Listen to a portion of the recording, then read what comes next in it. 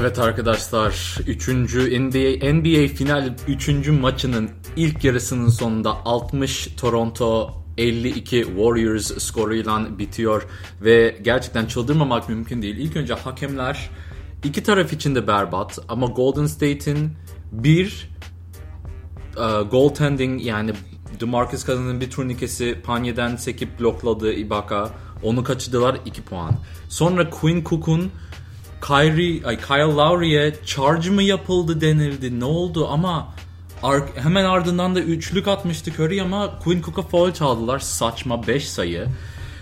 Zaten bu maçta Golden State sayı bulmakta çok zorlanıyor. Stephen Curry'den başka hiç kimse bir şey yapmıyor. İkinci çeyreğin son 5 dakikasına kadar zaten Golden State'in defansı da berbattı. Ama sonuçta sadece 8 sayı gerideler. Stephen Curry 25 sayı, 8 rebound, 4 asist. Bir final maçında ilk yarı, yani bir yarıda rekorunu kırdı. Kendi rekorunu kırdı. Yani final rekoru değil galiba bu, ilk yarıda 25 sayı ama ikinci en skorer oyuncu Draymond Green zaten 7 sayı. İkisi de 20 dakika oynadı. Toplam 24 dakika, yani ilk yarının 24 dakikasının 20 dakikasını zaten ikisi de oynadı. Zaten ondan başka oyuncu yok. DeMarcus Cousins desen, yani defansta çok berbat. Dediğim gibi son 4-5 dakikaya kadar defansta hiçbir şey yapmıyorlardı. Bogut niye oynuyor? Tamam, belki akıllı, belki defansta falan iyi de o kadar yavaş ki pick and roll'larda hiçbir şey yapamıyor. Yani Toronto istediğini alıyordu. Kawhi Leonard pick and roll, Siakam pick and roll, Marc Gasol Ibaka ile beraber o kadar kolay turnike atıyorlardı ki her sayı neredeyse turnikeydi. Zaten Kyle Lowry, Danny Green ısınmış. Bu maç iyi çalışmışlar belli. Danny Green 4'te 3 üçlük, 9 sayı, 4 reboundla oynuyor. Kyle Lowry 5'te 3, 15 sayı, 3 asist. Zaten Kyle Lowry de 21 dakika oynadı. Siakam da 21 dakika oynadı. Siakam'ın bitirici vuruşları muazzam. Ya mesela şöyle dakikalara bakıyorum. Kawhi Leonard 20, Siakam 21, Kyle Lowry 21, Marc Gasol 13, Danny Green 13, Van Vliet ve Ibaka 10. Geri zaten Norman Powell bir 6 dakika oynadı mı? K 2 dakika oynadı. Golden State'te de böyle olması lazım. 20'şer dakika Draymond'da Curry oynadı zaten. Iguodala 17 oynadı, onun en az 20 oynaması lazımdı. Sean Livingston hep oynaması lazım. Quinn Cook, Sean Livingston ve Alfonzo McKinney'den başka bench'ten oynayabilecek oyuncuları yok maalesef. Yani Damian Jones var, onu bari denesinler defansta.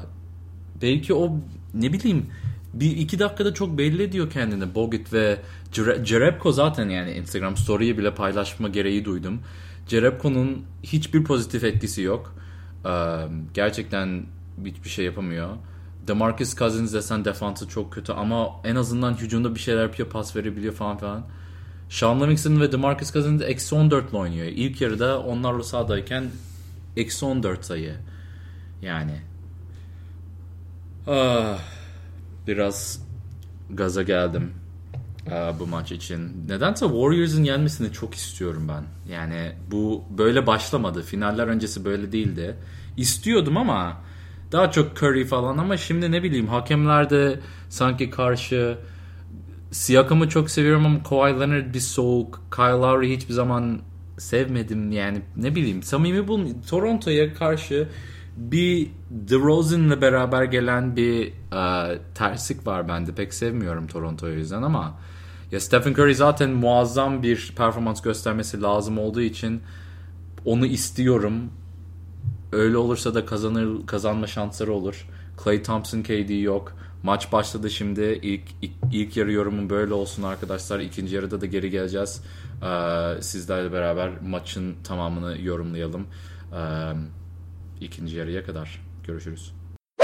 Tekrar geri geldik arkadaşlar, maç sonu. Aslında 25 saniye kala şu an 123-109 Golden State Warriors Toronto Raptors'a yeniliyor. Toronto Raptors 2-1 öne geçiyor seride. Ama yani hiç en sevmediğim şey hakemlere laf atmak. Ama tekrar gördük ki Ibaka'nın bir tane daha blokuna goaltending çalmayıp blok çaldılar. 2 sayı daha oradan. Sonra ne bileyim, Curry'nin bir faulünü çalmadılar. Kawhi'nin steps'i vardı ama Kawhi'nin steps'i o kadar da etki edeceğini sanmıyorum. Çünkü maç zaten neredeyse bitmişti. Ama genel olarak yani Warriors'a karşı değil de genel olarak hiçbir şekilde oyuna bir akış tanımadılar. Her dakika faul, her dakika faul. Yani ne bileyim, çok enteresandı bu maçta ama hakemlere o kadar bahsetmek istiyorum. Gerisini konuşmak istedim. Yani hırs çok yüksek seviyedeydi. Herkes yerlere fırlatıyordu kendini. Oyunu gerçekten herkes çok kazanmak istiyordu. Tabii her zaman istersin de bu maçta yani o hırs biraz daha belliydi. Golden State Warriors, Stephen Curry yani NBA final tarihi bir performans gösterdi. 47 sayı ve bu 47 sayı yani tamam 47 sayı atarsın da tüm karşı takımdaki tüm defans sana göre odaklanmış. Yani double team dışı bir şey görmedi. Her dakika double team'de, triple team de yapıyorlar. Yani 2-3 kişi her zaman üstündeydi. Yani zaten şuta atabilmek için o kadar çok depar atıp o kadar çok koşması lazımdı ki yani şut atabilmek için bile o kadar zorlandıktan sonra zaten o kadar zorlanıyorsan çok şut da bulamıyorsun. Çünkü her şeyi kapatmaya çalışıyorlar. Buna rağmen 31 şut atabildi. Yani 31 şut denemek bile çok büyük bir başarıydı. 14'ünü soktu zaten %45 ile 14'te 6 üçlük, %43 üçlükle oynadı. 47 sayı, 8 rebound, 7 asist.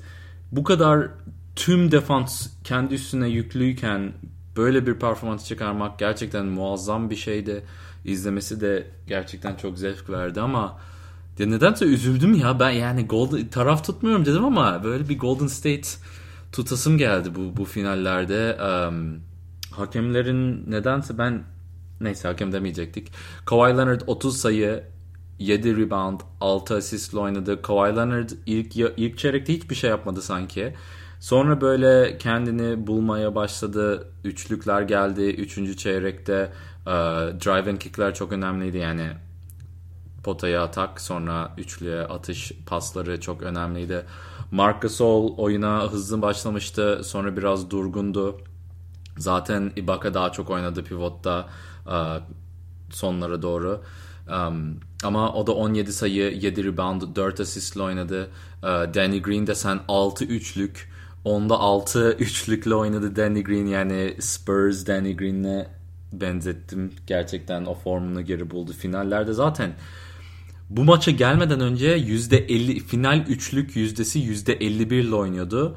Bu maçta zaten %60 attı. Yani %51'in de üstünde şu an %52-53 falan oynuyor. Final kariyeri boyunca üçlük yüzdesi. Yani muhteşem bir şey gerçekten. Kyle Lowry de sen müthiş maç çıkardı. Zaten Toronto ne zaman Golden State değil, tekrar birinci maç gibi oldu. Golden State böyle bir seri yakalayamadı. Her zaman böyle 8 ile 12 sayı arasında çok net bir şekilde farkı korudular.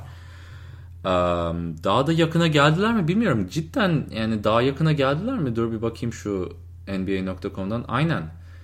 En yakın 8'di. Yok 7. En yakın 7. Onu da sanki hep 7'yi gördüm. 7'ye indirdiler. Hadi bir tane daha atsınlar da geri gelsinler. 7. 7'nin altında düşürmediler. Kaçıncı dakikadan? İkinci çeyrekten beri, hatta ilk çeyrekte üçlük atmışlardı galiba. Üçlükle bitirmişti o çeyreği. Onun ikinci çeyreğin başından beri 7 sayıdan yakın gelmedi fark. Bu da yani Toronto'nun ne kadar zamanlı basketler attığını ortaya koyuyor zaten. Yani bu maçta başka neler var? İşte ilk yarıda demek istediğim şey, Klay Thompson'ın üçlükleri, hücumu tamam özlendi. Ya Warriors tarafından çok gerekliydi de bu maçı hücumla kaybetmedi. Hatta 3 maç üst üste Golden State 109 sayıyla oynadı. Ama iyi defans yaptığı maçı kazanabildi. 109'a 104 ikinci maçı kazandılar. Kötü defansif maçlarını kaybettiler. Yani defansını iyi tutmaları lazım. O yüzden yani bu maçta Klay Thompson'ın defansı çok da önemliydi. 123'e 109. İlk maçı zaten 118'e 109 yenildiler. Siakam maçtan bahsedelim biraz. İlk yarı o aktı. İkinci yarı biraz suskundu. Yani 3. çeyreğin başında da birkaç atak yaptı ama o da 18 sayı, 9 rebound, 6 asist, yani star. Çok sürekli bir star performansı göstermeye başladı finaller başladığından beri. İkinci maç aslında kötüydü ama Golden State'in o ikinci çeyreğin son 5 dakikasında gösterdiği defansı maalesef maç boyu koruyamadı. İkinci yarıda defansı gerçekten kötüydü. Zaten ikinci çeyrekte anca sona doğru 4 sayıya indirmişlerdi ama maalesef ki o, yani ilk yarıyı da zaten kaç sayı geride kapatmışlardı bilmiyorum. 10-13 sayı falandı. Yani hep 7 ile 13 arası inip çıktı. Başka da bir şey diyecek yok. Fred VanVleet gene süper bir performans. Yani bench adamından bu kadar önemli performans sergileyen bir adam hatırlamıyorum son zamanlarda. O da 33 dakika oynadı. Yani dediğim gibi Warriors, Jareb Collar'la işte Bogut'lar, yani tamam Bogut belki oynaması lazım ama ne bileyim, adam yok, anlıyorum ama Toronto'da 6 adamla oynuyor. Yani 6 adam kaç dakika? 26 dakikadan fazla oynadı. Gasol 26, Danny Green 27, VanVleet 33. Diğer herkes 38, 38, 43, yani Kawhi, Siakam hep ikisi de 38, Lowry 43. Ki normalde Kawhi de 44-45 dakika oynayabilen bir oyuncu. Ibaka da 21 dakika oynadı. Ibaka da Ibaka'ya geri döndü. OKC'deki tanıdığımız Ibaka, ligin en iyi şut savunan, yani çember defansı yapan adamlarına geri döndü. Tabii 2 tane kaç blokla oynadı? 6 mı? Evet, Ibaka 6 blokla, 2 tanesi ama goaltending'di. 4 sayı böylelikle Golden State'den çalmış oldu hakemler. Ama yani başka da diyecek bir şey yok. Draymond Green'in ateşli hücumları, yani hırslı topu sürdüğü hücumlar normalde etkili hücum yaratıyor Golden State için ve bunu yapması gerektiğini söylüyorum her zaman ben. Ki hala inanıyorum ama bugünkü maçta hiç etkili değildi. Yani hep top kaybetti. Yani 4 top kaybıyla oynadı zaten. Iguodala desen, yani ne bileyim, sessiz bir maçtı. Defans da zaten genelde önemi oradan geliyor. Bir 2-3'lük atmıştı ama o ilk yarıdaydı. İkinci yarıda pek bir şey yapamadı. DeMarcus Cousins'ın defansı berbattı. Yani zaten kadroya bakıyorsun. Quinn Cook, Bogut, McKinney, Sean Livingston. Ya bunlara dayanıyorsunuz. Yapacak da pek bir şey kalmıyor. 4. maçta inşallah Klay Thompson geri gelir. Kevin Durant'in geri gelme ihtimali var. Sonra göreceğiz işte o. Bir de çok hırslı gelecek. Stephen Curry'nin hırsına bayıldım yani.